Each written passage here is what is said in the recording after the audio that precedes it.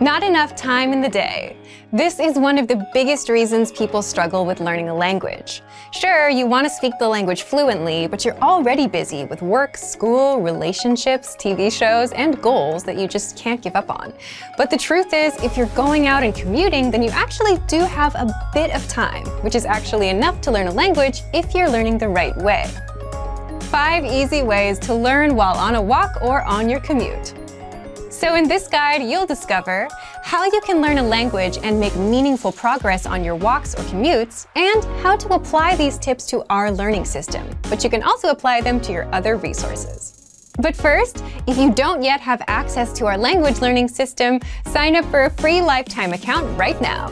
Just click the link in the description to get your free lifetime account. So, how can you learn on a commute or a 10-minute walk? Number 1. Download our free app, Innovative Language Learning. If you're already thinking that getting an app is obvious, you're right. But many apps out there require you to be actively tapping and using your device, which may not be good if your commute involves driving.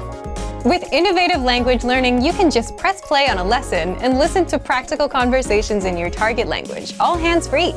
You hear real speakers, real voices. And then our teachers explain all the words and grammar rules from the conversation while you're walking or even driving. Each lesson is just a few minutes long, meaning you can learn quite a bit on a 10-minute commute. Number 2. Boost your vocabulary with the word of the day. This is another thing you can do on the go. Our free Word of the Day email lessons are sent daily, and all you have to do is open up your phone, check the email, and learn the word. And that only takes a minute, or less. Many of our existing learners like this study tool because even if they're too busy to do anything else, keeping up with the Word of the Day still keeps them on track with the language. Everyone that signs up to our learning system gets the free Word of the Day automatically. So if you want this study tool, just click the link in the description. Number 3. Swipe through our vocabulary and phrase images.